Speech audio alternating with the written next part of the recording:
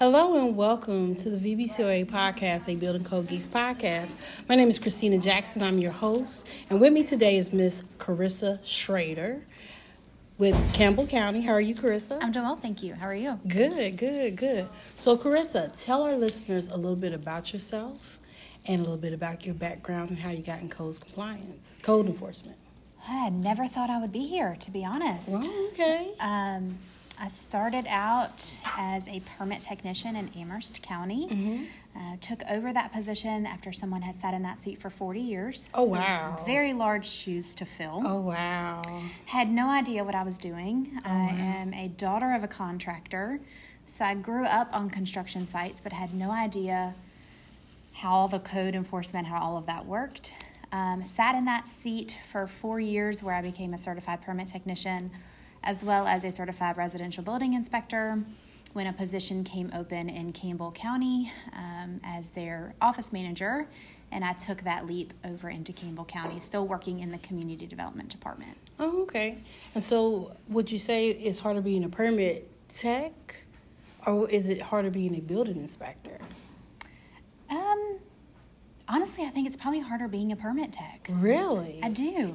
And why so?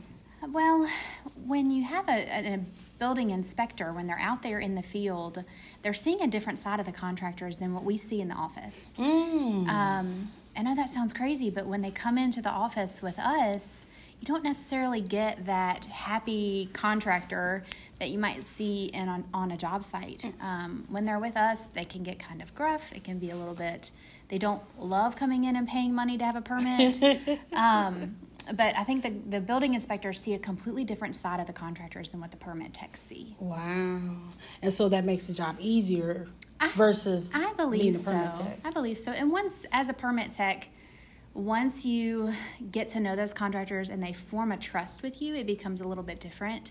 But yeah, I would say being a permit tech sometimes has more challenges than being an inspector. Wow.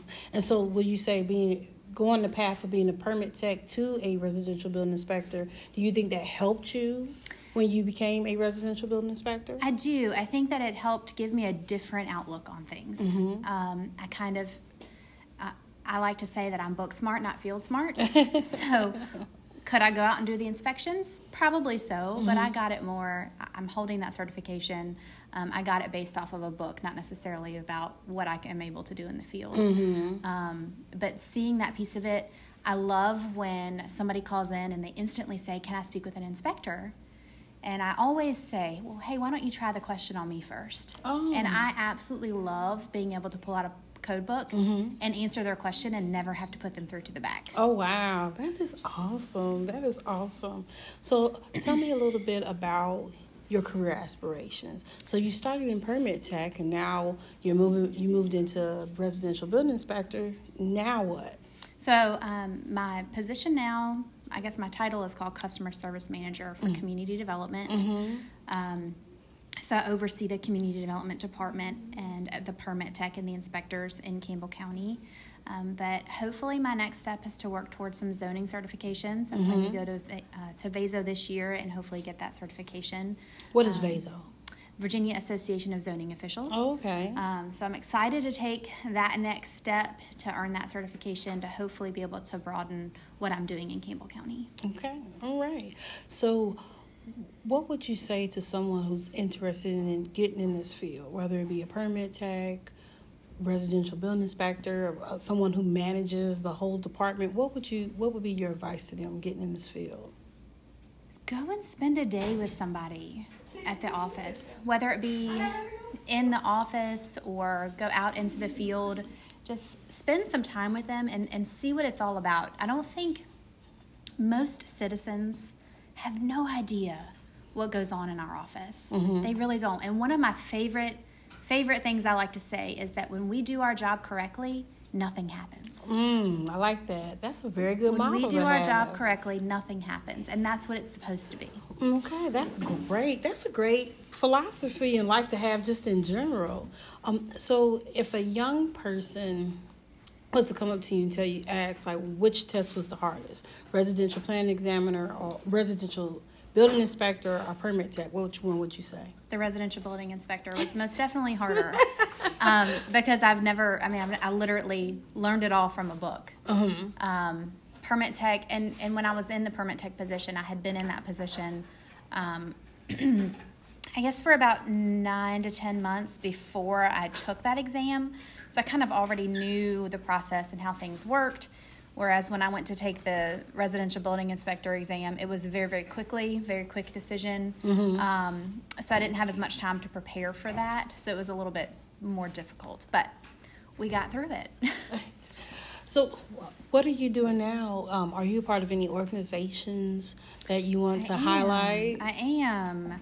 I was just elected as the vice president for WICET of Virginia, which stands for Women in Code Enforcement and Development, and I am extremely excited to see where that organization is going to go in the next couple of years. I think it's going to do fantastic things for highlighting women in this field. We don't always get that highlight, but this is an organization that does that. That's great. And then what are some things that WICET of Virginia is doing as far as in Campbell County that you may want to highlight? This year, I think that we are going to participate in the St. Jude Dream Home Build. Women in Code Enforcement is going to get our hands dirty and get out there on the site and let people see what we are doing and making a difference in our community.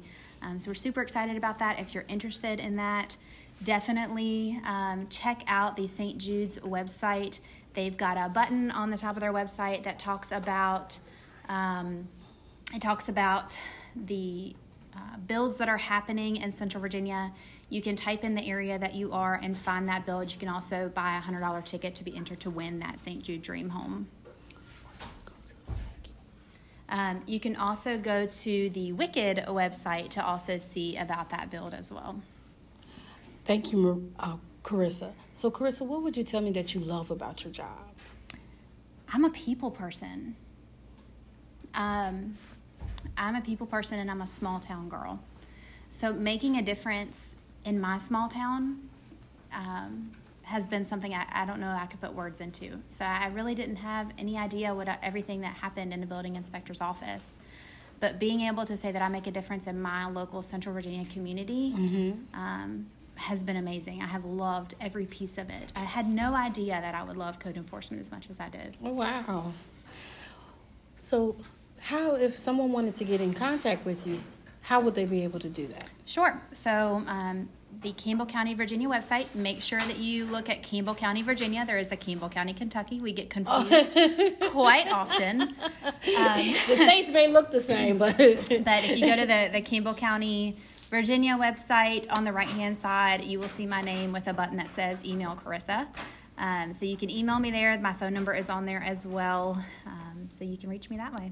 All right. Well, thank you, Karissa Shrader, welcome. the newly elected Vice President for Women in Code Enforcement and Development and the manager for Campbell County for their building inspectors and permit techs. Thank you so much for taking time to talk with us, Karissa. Thank you so much, Christina. This has been Christina Jackson, the VBCOA Education Chair, and this has been the VBCOA Podcast, a Building Code Geeks podcast.